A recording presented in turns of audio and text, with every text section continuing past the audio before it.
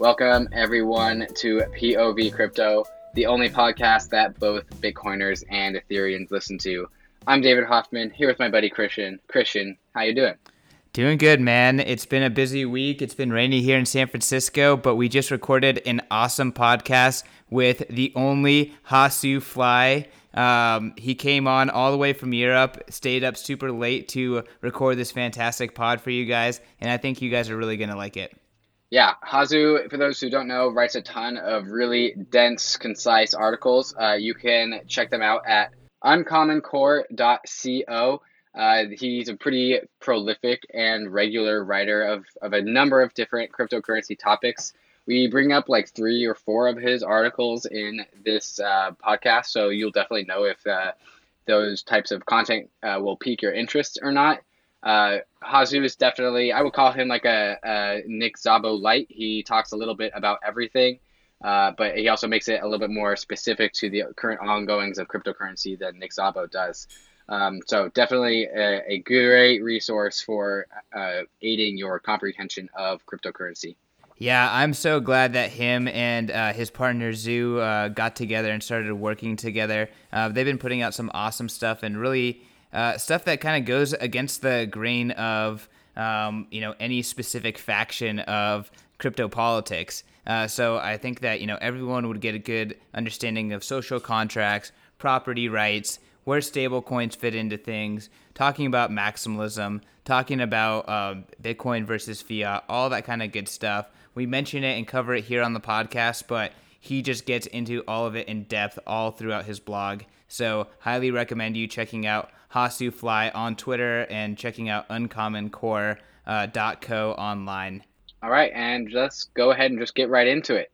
All right, everyone. I am super excited to have Hasu on POV Crypto. If you have not heard of Hasu, you are really in for a treat. This guy has been serving up incredible takes, incredible essays, really just awesome, kind of provoking, thinking about Bitcoin and cryptocurrency. Hasu, thanks for staying up super late and getting on the podcast with us. Would love it if you could introduce yourself and kind of tell, your story of how you got into crypto. Hey guys, thanks for having me. I've only been in crypto since 2017, and before that I've done a couple things. I've always been self-employed. I've worked as a professional poker player for a couple of years and also run a little software business. So I've done kind of a couple of things after school. I did go to university, but I dropped out because I wanted to pursue some of my own business at the time. And I don't know, I've used crypto in 2013. I've used Bitcoin to pay one of my employees who was from the US. So that was my first touch point with Bitcoin, but I was not at the time interested in money or economics. So while I used it and it was very useful, it solved our problem at the time, I did not think much of it and did not really look into it. Only in 2017, when a lot of my friends got into cryptos, where I kind of rediscovered it. And not so much because of the rising price, but just because everyone was talking about it. It was really hard not to be exposed to it. And that's when I actually started to look a bit more into it. It's kind of funny how the hype cycle bring in new talent. All of us that are on this podcast right now, I think, are of class of 2017. And if you hear people who have been in crypto longer, they almost always have a story like, oh, I got in with Doge, or, oh, I bought the top of 2013 or whatever. So it seems like, there's like this cycle, and it's pretty cool seeing it develop. And it's your entrance yeah, fee. and develop and turn into, people contributing to the space. Yeah, and ironically, everyone always says it's the rising price that brings new people in, but I think it's more, the rising price might be the initial what causes the cycle, but it's really this attention that is focused on the space whenever stuff starts happening. And at least that was my experience. It was impossible not to start reading about crypto every day and like have your friends talk about it and just see it here and there, where I don't know, you never saw it earlier. So it's not as much people tracking the price as it becomes like part of the public conscience. Yeah, so the way I view it is like the rising price makes everyone a black hole of content and theory and predictions in the space of cryptocurrency that really like captures people and pulls people in and makes them stay. And I actually see you, Hasu, as one of those people that's making that black hole bigger because the content that you have is really, really good, and you definitely have captured the world of short, dense articles that really pack a punch. So, thank you for producing content to keep us entertained in this bear market, because that's always super super valuable. Um, can you, for our audience, can you kind of explain like how you view your work in the space? Like, are you primarily here to generate content, or what else when you get up in the morning, like, and you start thinking about crypto? I'm assuming you do. Like, what else are you thinking about working towards? Um, I view my content as part of like a tool to motivate myself to learn. So I found that when you work on your own, then you really need to give your life some structure, and you need to have some kind of cycle where you get a reward, So I think like we all do something because we get rewarded for it. And for example, like if you hang on Twitter a lot and you tweet something, then your reward is kind of like how many likes and retweets you get, but that's not very healthy. So I try, Twitter is important, but I also try to write stuff that sticks. And I'm quite proud of my body of work so far in this space, because when I read my articles today, even the earlier ones, I feel like they all have aged quite well, because I don't know, it was not just trend following, but it was always the result of, I don't know, sitting down for a few weeks and just trying to understand the topic bottom up. And it's really the teaching to others. I think that really helps me learn. So I think the content producing is really a very good format for that. I've always done that. When I was a poker player, I always had like a couple of students who I was teaching on the side, and that was, I'd say, a huge part of my success there. So you can't really have the student-teacher relationship in crypto. I think so anyway, because I don't know, it's at least I have not found someone like who can teach me in the way that I got taught in poker, and how I taught others. So I try to do it in the way of content producing, because when you kind of force yourself to release content, you really don't want to look stupid when you write something. So it really forces you to learn about a topic inside out, so you can actually answer all the questions that are being thrown at you. That answers the first part of your question, I guess. So we made our website Uncommon Core. I made it with my friend Zu, who actually co-wrote a lot of my articles, and who's just a great guy. If there is anyone who is like a mentor to me in the space, then it's definitely him. He is incredibly smart and educated. So our process is a lot of the time like we brainstorm about topics, or it just comes up in conversation, and then we just both say, this would be good to write about, and then we write it down. And we don't actually know where we want to take this at this point. So we made it into a personal blog, moved away from Medium to a degree, because we had some problems there, where our articles were not being distributed anymore for I don't know what reason. It's fixed now. I got in touch with Medium, but this was really a wake-up call of sorts, because when you're a content producer and suddenly you're being, I don't know, I don't want to use the word censored, but I mean, in a way, it is censorship if you write articles and suddenly, like, somewhere in this curation process, there's some guy who maybe holds a grudge against you and says, okay, I'm gonna flag this writer now, and his articles are not going to be distributed anymore on the website. So no one was able to see the content that we made for 3 articles in a row. No one who was not already following us. So that was really the wake-up call where we just decided, okay, I mean, if Medium is not driving any clicks to us, then we just might as well start our own thing and see where we go from there.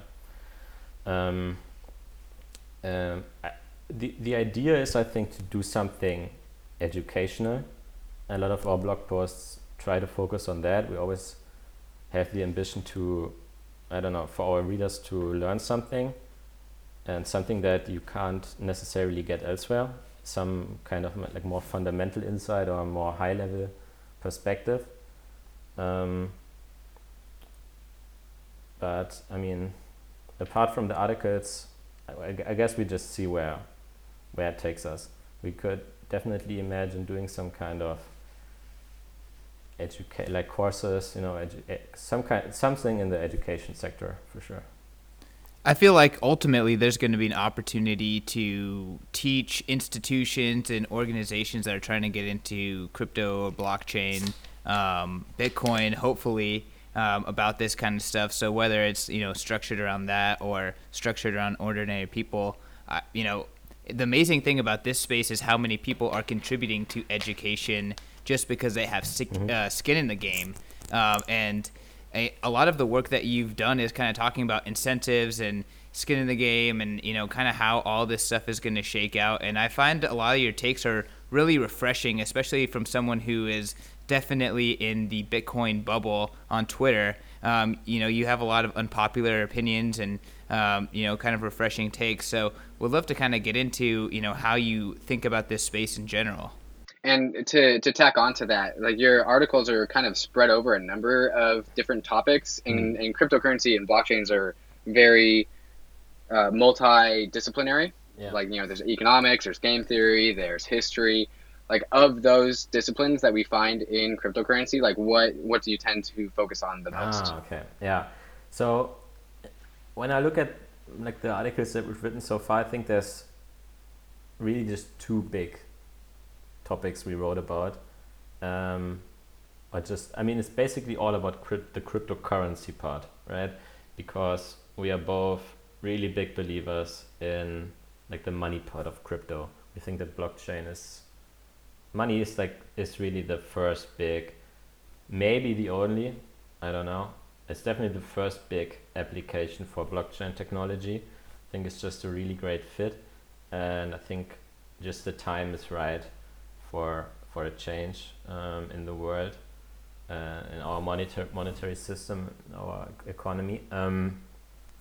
So we really wrote primarily about Bitcoin, a little bit about Ethereum, and about stablecoins, because stablecoins are also an interesting application, monetary application, I think, of this technology.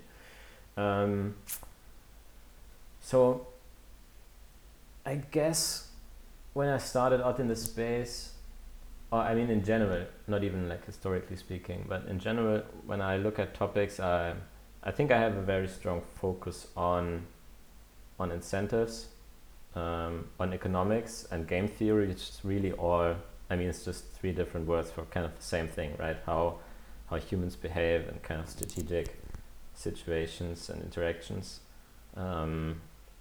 And I think when you're dealing with, like, cryptocurrency is a really good, it's just really good to evaluate under this lens, because a lot of the problems that we have with using like economic models and economic thinking and game theory in the real world are actually not present in cryptocurrency, because we're dealing with a lot of anonymous people who have no repeated interactions. So suddenly you have no reputation, like all the stuff that really complicates games in quotation marks in the real world. So like cryptocurrency lends itself really well to this kind of modeling, I think. So this is the first big topic that I think is very good to understand cryptocurrency. And the other is, I think, definitely history. History, just so you get an appreciation for, that how long things are not permanent. I mean, for the impermanence of things, that everything eventually comes to an end.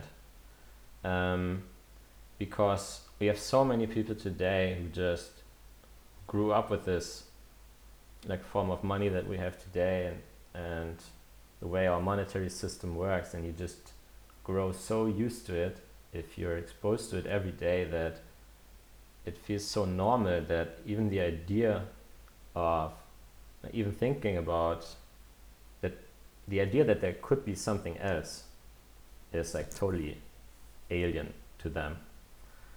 And that's what history, I think, just gives you such a great perspective about just in general, that we are always just living in a snapshot of time, and tomorrow is always going to be different from today, because today is different from yesterday.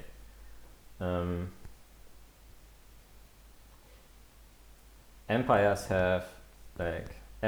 rise and fall, and even like the world political order is probably going to change drastically in our lifetimes. And if you ask people if they, how likely that is, most of them would probably say they find it like extremely unlikely to impossible. So yeah, I kind of try to keep an appreciation for like how fragile the world is, and just that things that we are very used to today can eventually end and be replaced by something new. Something to kind of think about here is, with potentially Bitcoin as an institution, this is something that you've talked about. Do you see it being a more resilient institution and something that potentially can bring some stability to the world and be less fragile than our existing systems? And, how do you kind of see that shaking out? I think the time when Bitcoin shines the most is probably, ironically, an era of like global instability.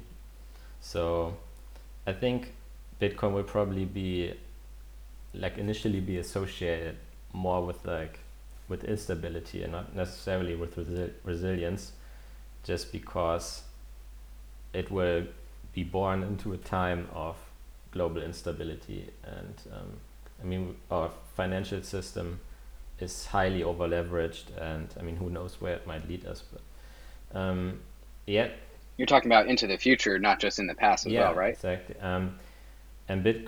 Yes, of course, I think Bitcoin is going to be more resilient. I think if you could like redesign the world's monetary system right now, then like no sane person would say that, okay, let's do it like this. This is how we want it.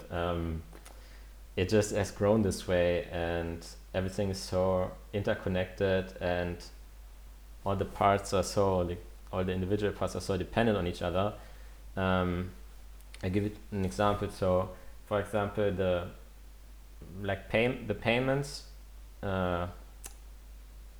like facilitating payments and lending in our current financial system are completely intertwined, right? So lending is, banks create money and then back it with the reserves, and if a bank goes broke because like people forfeit on their debts, then it's not just the lenders who get wrecked. It's basically everyone who had money with the bank. Even though they never implicitly or explicitly agreed to do any kind of risky activity with their money. So that there is not really any way to do something else with your money. There's no consumer choice right now. If you want your money in a full reserve bank right now, that doesn't even exist, not for consumers anyway. There was a proposal, or basically a bank is the bank is currently in a lawsuit against, I think I don't know if it's against the Federal Reserve in the US, but it's called the Narrow Bank. It's a proposal for a new type of full reserve bank. And it's actually, it got denied because it's too secure. Okay, it's too attractive for consumers, so it would itself pose a financial, like a threat of stability for the financial system, because if this bank gets too popular, then it could cause like havoc among the other banks, and lead to a whole lot of debt to fail and so on. So that's, Was that the official reason? yeah, I think so. Let me see now. I can't wait what happens when they discover Bitcoin. So one of your articles was about monetary Yeah. maximalism, right? And we're talking about like Bitcoin is the currency of like stability and security in this time, potential time of instability, especially with, you know, so some people will say that the dollar is very insecure with the how much debt that we owe, and you know Bitcoin was born out of the insecurity of the global financial crisis. So kind of leading into your article about monetary Mhm. maximalism, I've always enjoyed the meme. I believe this was from Amin Soleimani, where Bitcoin is the currency of war, but Ethereum is the currency of peace. You know, Ethereum and peace, Bitcoin and war, and Ethereum is like growth and innovation, Mhm. experimentation, and Bitcoin is security and no experimentation and you know minimal attack Yeah. vectors. So how do you see the coming? Do you see a coming war between Bitcoin and Ethereum in the claim for the digitally native internet money? And how do you see that playing Interesting out?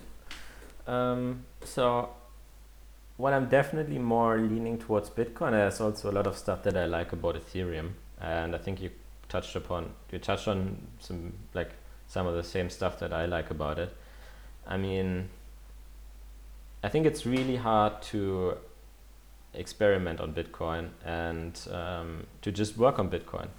I mean, when like as a young person today, like what can you really contribute to Bitcoin? Like Bitcoin is at such an advanced level, has only like the best of the world's best distributed systems engineers working on it.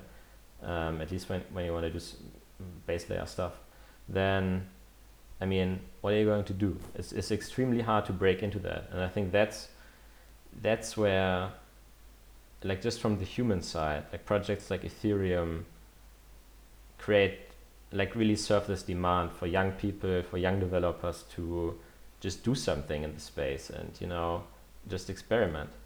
Um, and I think that's really important. I mean, I think first of all, it's just a result of demand and supply. I mean, when there's so much demand from people to work on something crypto related, but just so little to do, in a project like Bitcoin, where I just saw a thread um, where they tracked basically the life cycle of a commit in the Bitcoin repository, and it took between 6 months for a very simple change to be implemented. You know, to just go through this process, because even the simplest of changes needs an extreme amount of peer review, and you know that's just not very fun. You know, not a lot of people can can do this. They don't have the patience for it, and it's not very rewarding. So I think that altcoins in general, they have the potential to breed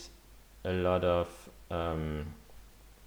just great distributed systems engineers, and it gives us a chance to experiment with a lot with new technology that might eventually make it into some of the projects that can survive. Um, Take for example Zcash.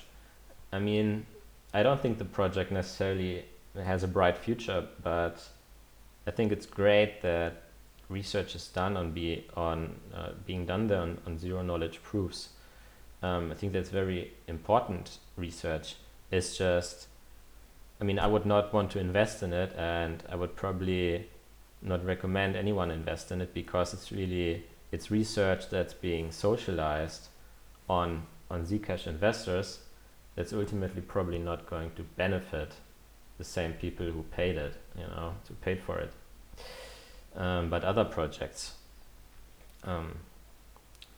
And I mean, Ethereum has a lot of problems. I mean, they kind of didn't want to believe it at first, but now it's I see like Ethereum 2.0. I see it kind of as a full concession. It's almost like in court, like you pleading guilty to all charges, because Ethereum 2.0 really shares nothing with Ethereum 1.0. Not a single line of code. It's just a whole revamp of the original platform and the original vision, which is fine. I mean, totally fine. I mean, it's just also a concession that maybe the early critics of the architecture were indeed right. So do you buy into Andreas Antonopoulos' view that Bitcoin is like a lion and Ethereum is a shark, and they're both like apex predators but inside of their own ecosystem? Or do you kind of see that kind of not true? Because I would say that that's not true, and like Bitcoin is in like North America and Ethereum is in Asia, and eventually once they grow big enough, they're going to run into each other and start to fight. So that's kind of how I view it. Like, how do you view the future between the territorial land grab by each of these networks? Yeah, I like your analogy better than Andreas. I think Andreas is extremely reasonable. He's one of my favorite people in the space to listen to. I really enjoy his podcasts, especially the ones on Ethereum versus Bitcoin. But I do think, like, I'm a money maximalist when it comes to blockchain applications. So I think necessarily in order to become big and survive, Ethereum has to become a form of money. And I mean, there's a shrinking number of people within the Ethereum community who don't agree with that.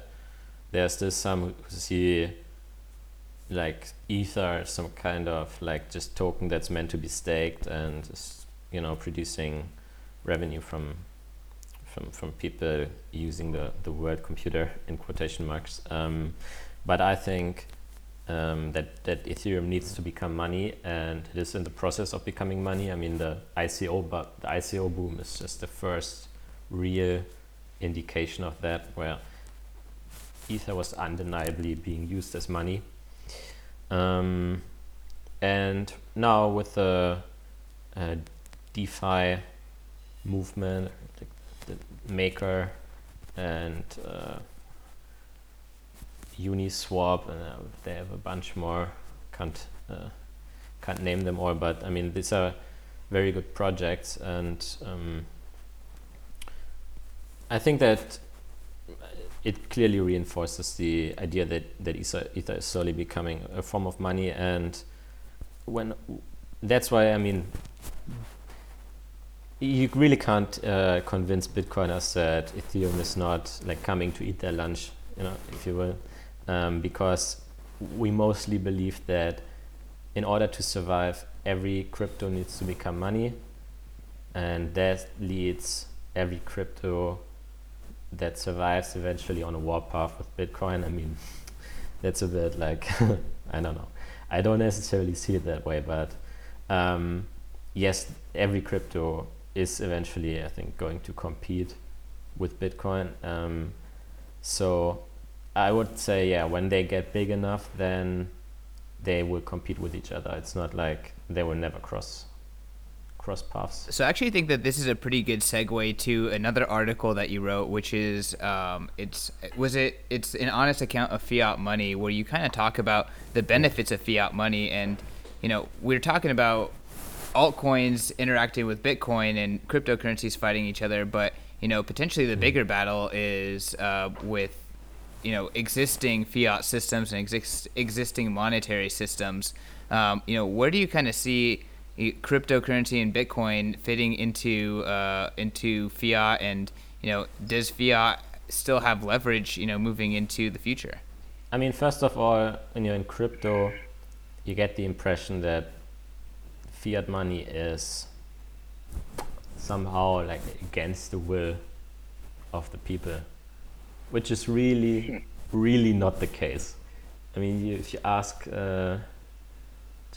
if you ask people actually, then like, I don't know, 80 to 90% are actually in favor of their country having a sovereign monetary policy. And it's actually like all the political parties are in favor of it. Even in the US, I mean, maybe the Libertarian Party is in favor of, going back on a gold standard. But both the Democrats and Republicans are definitely in favor of having a sovereign monetary policy because, I mean, I don't know if it's true or not, but I mean, the perceived advantages are definitely the ability to manage your own economy, kickstarted in a recession, the ability to fight crime, the ability to tax with inflation, and just in general to, guarantee just price stability. And price stability is something that's just really valuable for the economy because it allows for better long-term planning. You just eliminate a whole... I mean, Bitcoiners, most of us should be familiar with the cost that comes from currency risk, right? You never know how much Bitcoin is going to be worth next month because it's very volatile. And that makes Bitcoin a very bad form of money for most people right now. So the Fed is in charge, and just central banks in general are in charge with managing the currency supply in a way that, the money is actually price stable against consumer products, most of all. It's kind of an implicit agreement, I think, that yes, the currency is going to lose value over time. Risk cannot be eliminated. The risk from currency swings, from volatility cannot be eliminated. It can only be shifted. So eliminating this comes at somewhat of a cost, and I think this is some of the cost that is actually priced in the rate of inflation to a degree. So I mean, I don't think you could have a price stable currency without inflation. You can have a price stable currency with a degree of inflation, but probably not without. Sorry, I lost a bit of track of the original question. I guess the original question was kind of focused in, let's move into, 2-3 years in the future. Bitcoin and maybe some other blue chip cryptocurrencies are establishing themselves more and more. Lindy effect is growing, market cap is growing, usage is going. Yeah. Where does that butt up directly with fiat, and how do you see, is fiat going to shrivel away? Is fiat going to have more sound monetary policy to compete? Where do you kind of see that all playing out? Yeah, I don't think that, Bitcoin is much of a threat for the big fiat currencies. The first thing we just discussed is that people really want sovereign monetary policy, most of them, so they will probably still keep supporting a fiat system. But Bitcoin, if Bitcoin exists, then it still offers choice to people. And I think that's a choice that, not many, but some people even in developed countries are, want to take. And that I think Bitcoin will keep growing over the next decades. It's much easier for Bitcoin to steal funds, if you will, from weaker currencies. Bitcoin is very costly to hold. It requires a lot of sovereignty on the end of the user. It's very easy to lose Bitcoin. It's very cumbersome to use, very complex today, and that just makes it just very costly for the end user. But this cost is fine. For example, if your alternative is to hold like the Venezuelan bolivar, for example, any kind of money that loses purchasing power month over month, or maybe you have a stable currency, but you're at risk of confiscations or censorship. For example, you just want to get money out of China, for example. You will have a very hard time doing this with the national currency. And this is where, Bitcoin comes in. There will always be things that you cannot do with fiat currency. And I think eventually this will lead to Bitcoin slowly growing. I'm not a believer in like hyper Bitcoinization. I mean, it will. I'm not sure if we will ever see Bitcoin being used as street money in the US, for example. I mean, some people might use it, but it's not going to replace national currencies.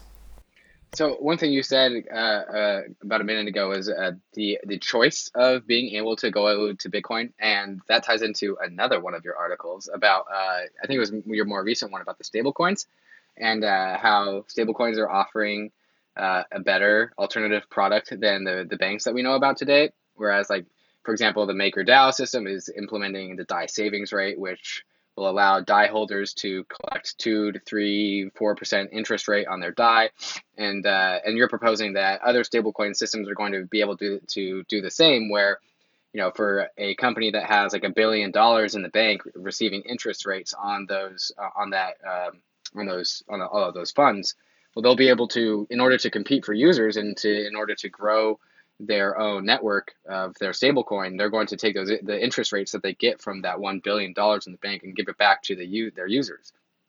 And so I think there's a lot to be said about the coming competition that Choice has, because now that we have these decentralized alternatives that are like also tech startup companies that are really trying to bootstrap their network as fast as possible, it's going to put a lot of pressure on the traditional systems that, like, especially the banking system, which has not had competition in over in centuries ever, maybe. And so I was wondering if you could kind of go into any further beliefs or ideas that you have on where consumer choice and conflict with the legacy system, where do you see that coming into play, and how do you see that benefiting the consumer? So first of all, many people think that Bitcoin should be some kind like focus on consumer payments, and that's something that I really, really don't believe in, because I think this is like the most optimized part of, the payment industry in general. I mean, there's really not much to improve with paying your coffee at the corner shop. I think we have some incredible options there, and it's extremely hard to disrupt this kind of thing, especially if you consider how little trust is required. Are you willing to trust an intermediary with storing, $50 on a prepaid card, or doing some kind of credit arrangement with them? Of course you are. Most people are. So this is not something with the properties of Bitcoin that bridges trust and distributes trust on like a whole network instead of one intermediary. This is not something where Bitcoin can attack. I think it will be the more fundamental use cases, like the base money itself, where Bitcoin is going to compete with. But for other use cases, I think stablecoins are very interesting. I like to think of stablecoins as we have to separate something like DAI from the collateralized stablecoins. So something like Tether or USDC, I like to think of that as just a wrapped dollar in a bank. And ultimately you're dealing with dollars in a bank, and this is reflected in the business model of these providers. A lot of people just deposit their US dollars with them, they put it all in a bank account, they earn interest, and that's how they make money. And meanwhile, you can transfer the money online, but it never leaves their bank account. So they just have a new central ledger where people can transfer between each other. But of course, these products can iterate on what current banks do, and I think stablecoins will become like this kind of wrapped dollar will become increasingly popular because, well, it's just a lot easier to use. I mean, it's faster to transfer. In many cases, it's cheaper to transfer as well. It's more transparent. I don't know. I mean, I think stablecoins are like a great application for blockchain technology, and the whole financial system you can imagine as like layers on top of layers, and this is just one more layer. I mean, every layer wraps the asset from the layer just below it and like does something with it, you know. Yeah, I absolutely see stablecoins as like another iteration of the, you know, the fiat currency and the current financial system, and one that will definitely benefit consumers and drive down costs. So yeah, I'm really supportive of it. And another interesting point maybe is, it's not as much a debate today, but I remember like 6 to 12 months ago, for a while there was a lot of talk about, you know, will central banks release their own form of cryptocurrency or like of digital money. And I remember writing a thread about that on Twitter, that I thought that, like, my prediction was that, yes, I mean, if I was the Fed, then I would be worried about the new features that blockchain technology brings and that are possible with the new technology. But I don't think they will centrally act on any of that. I mean, they won't release a new form of digital dollar, but instead they will just give the private industry the ability to experiment with the dollar and wrap it like we see with stablecoins right now. So the stablecoins are sort of, I mean, this is really, isn't it surprising that this is happening right now, that like private companies are allowed to like wrap the US dollar and enable all sorts of new transaction capabilities and stuff, often even without like KYC and AML.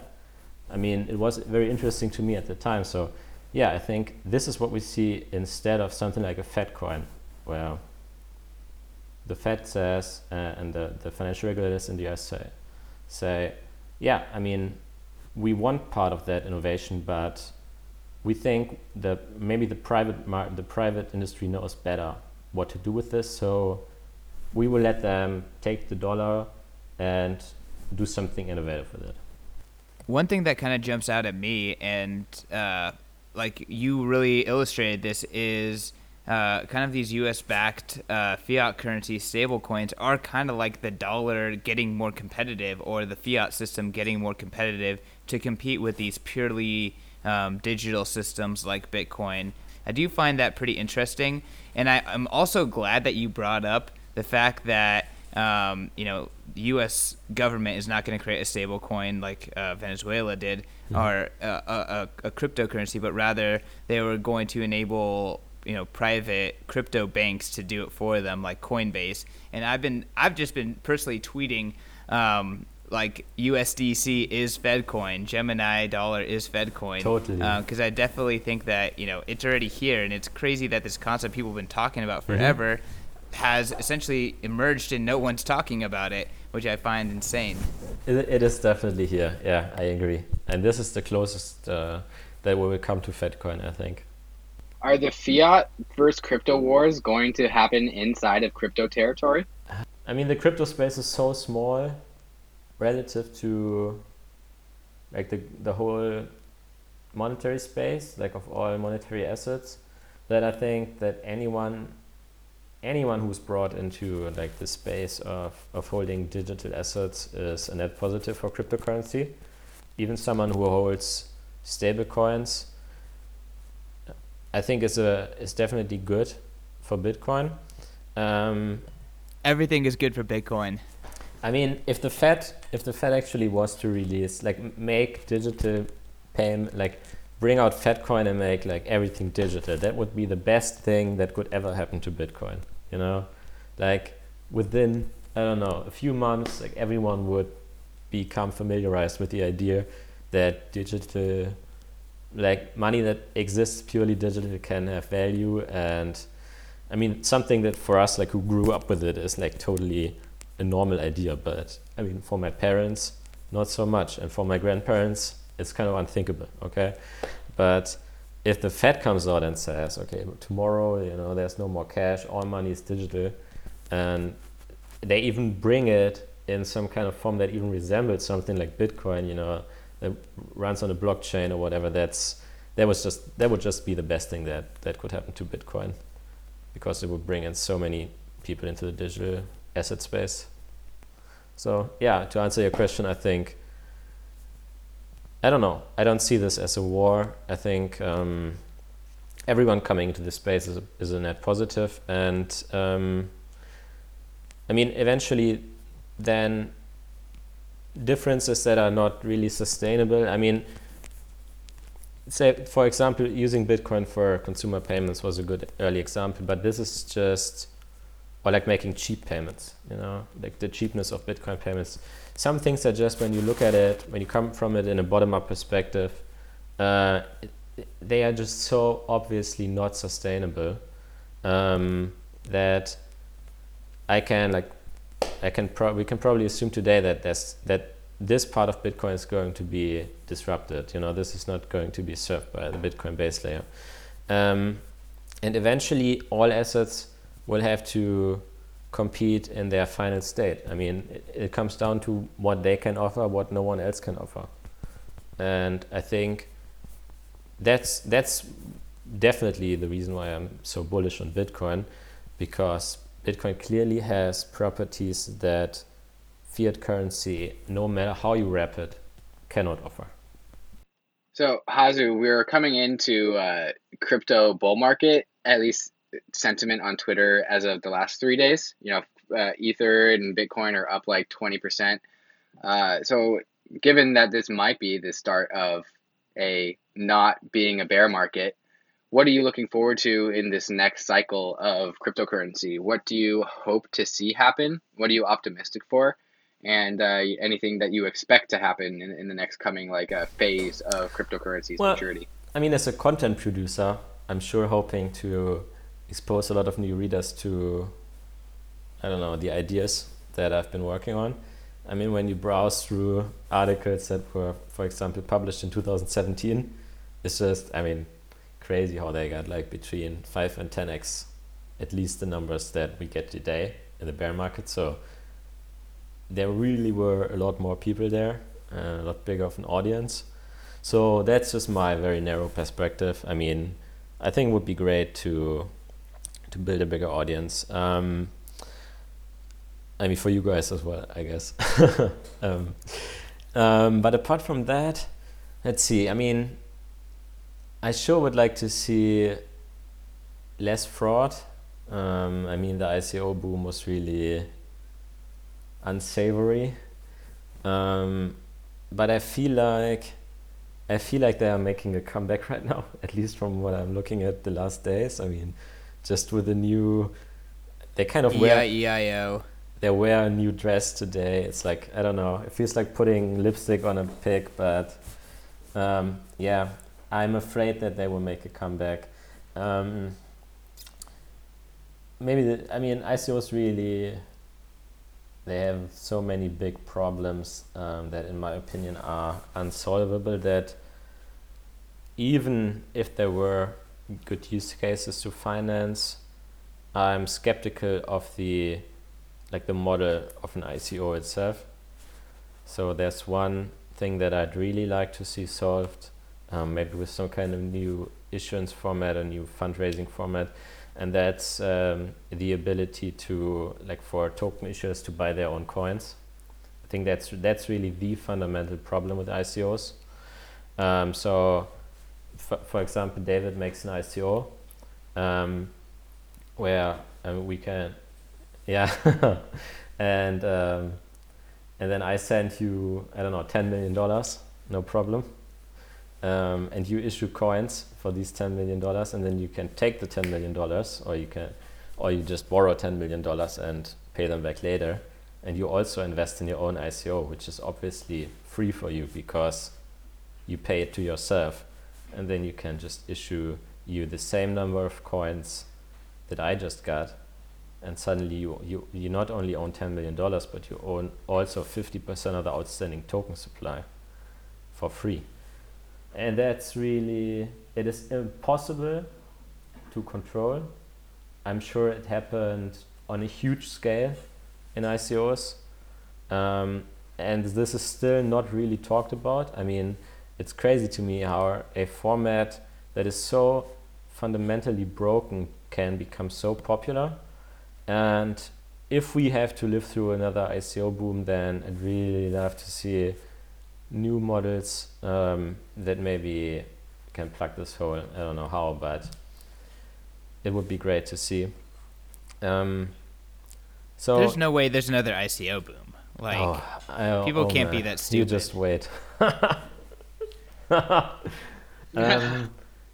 There's actually one ICO format that I'd really like to see, and this is so obvious, but it's just surprising to me that we're not seeing it. And it's just that a company can like issue tokens whenever they want, you know, that's all. Like a regular company that can issue shares and sell them on the market and can buy back shares, you know. So I think this is like this idea that Bitcoin kind of brought this idea of fixed supply into the cryptocurrency space.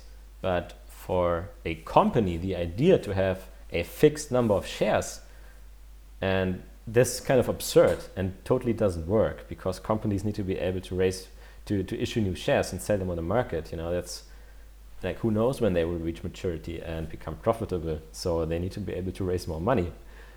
So this has always been kind of absurd to me, that token projects are not able to issue more tokens. Because they really shouldn't. They're trying to look like currencies and feel like currencies, but of course they are not currencies. They are kind of pseudo equity. They really are securities. And I don't mean that in a kind of like, in a way that I hope that SEC cracks down on you way of saying securities, but they actually are securities in a good way, you know, at least some of them. The one that have any chance to survive are securities. So yeah, I think this would be like these two things I would really like to see fixed. And yeah, this is kind of like the I guess the yeah, so I mean, many people would respond, I guess, with saying, well, if they can issue shares whenever they want, you know, won't they dilute us to eternity, I guess, you know, just cause a hyperinflation of their token. But this is really, I think, even like Bitcoin's fixed supply is not even like the best thing about it. It's just the ability to have competition in the currency space. And even if Bitcoin wasn't fixed supply, even if there was some central issuer that could issue new tokens, that would still be a really big deal, because when you can have competition between different issuers, then I think this forces every issuer to be a lot more conservative and a lot more consumer oriented. And so you don't actually need cryptographically enforced scarcity. You can have economically enforced scarcity, because people are going to dump a currency, you know, that's transparently printing money. So yeah. But didn't money competition exist before? I guess not globally, huh? Yeah, right. I mean, and even within, yeah, like even locally, do you really have currency competition? I mean, can you go out and issue a new currency, or are there kind of legal tender laws preventing that? I think it's really, really hard to issue local currency. So do you think that, you know, this is going to lead to a mass privatization of money? That's what I'm hoping, yeah, absolutely. I mean, I think that governments will still compete, but they will outsource it way more to private companies, which is what we are seeing with stablecoins right now, to loop back to that. I think governments are really bad at competing in the market. I think we see that with almost everything in the economy. I mean, products that are issued by governments and run by governments are usually inferior to products and services issued by private companies. And that's also why, I mean, for the stuff that government is responsible for, they usually have to enforce a monopoly, because otherwise they wouldn't be able to compete. And that's what we are seeing with money. I mean, fiat money is ultimately money for the benefit of the collective. Fiat money is run with the goal of, price stability, the ability to fight crime, this kind of stuff, and to tax as a form of tax, like it's a currency that is more taxable, and these are all things that are meant to benefit like the whole body of the population, not the individual. But if it's ultimately it's not a population that decides on picking one money, but this decision has to be made by the individual. So if you have a currency that is tailored to the needs of the individual, which is Bitcoin is definitely the currency of the individual, and you have the currency of the collective, then what is the individual going to pick? They're going to pick the currency that is like tailor-made to their needs, even if it's maybe worse for the collective. But maybe fiat currency in that way can be seen as a sort of like there's one institution in the middle, like the government, that's breaking the sort of like prisoner's dilemma of everyone would pick the currency that's best for them but not best for the whole economy and society. So that's also a way to see it. But I mean, it doesn't really matter which is better, it just matters what people are going to pick. And if they have the choice, then I think many would pick Bitcoin. Oh, well, I mean, I sure hope that they pick Bitcoin. I'm picking Bitcoin every day over here. Yeah. When people pick Bitcoin, it's good for Bitcoin. That's true. Can't escape it. Same when they don't pick Bitcoin, it's good for some other Bitcoiners. I'm sure I could spin it in some way. I'm sure you could. Hasu, thanks so much for coming on the show, man. I know it's late over on your side of the world. I think there's a lot to unpack here, and I'm sure I'm going to be listening to this interview myself a couple times. If you have any last statements for our audience, any requests, I think this is a good time for you to kind of voice them. Who do you want to hear from? All that good stuff. No, nothing comes to mind. I'm all empty now. Yeah. Well, definitely you guys keep up the great work. Really, your podcast is still very new, but I really enjoy it already. So yeah, keep it up.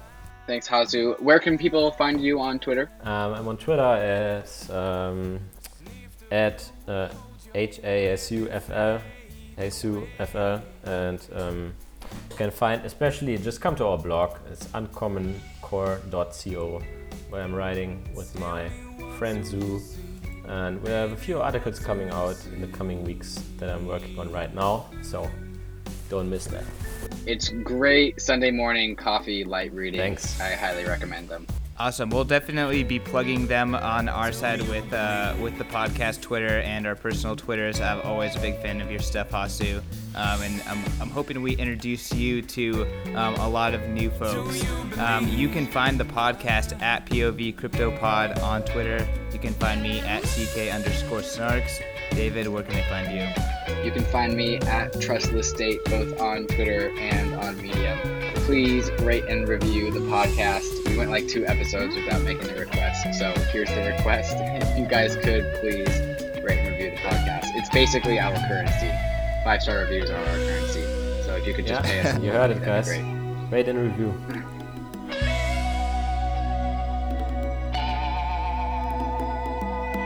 If nothing's true, then you might as well tell a lie.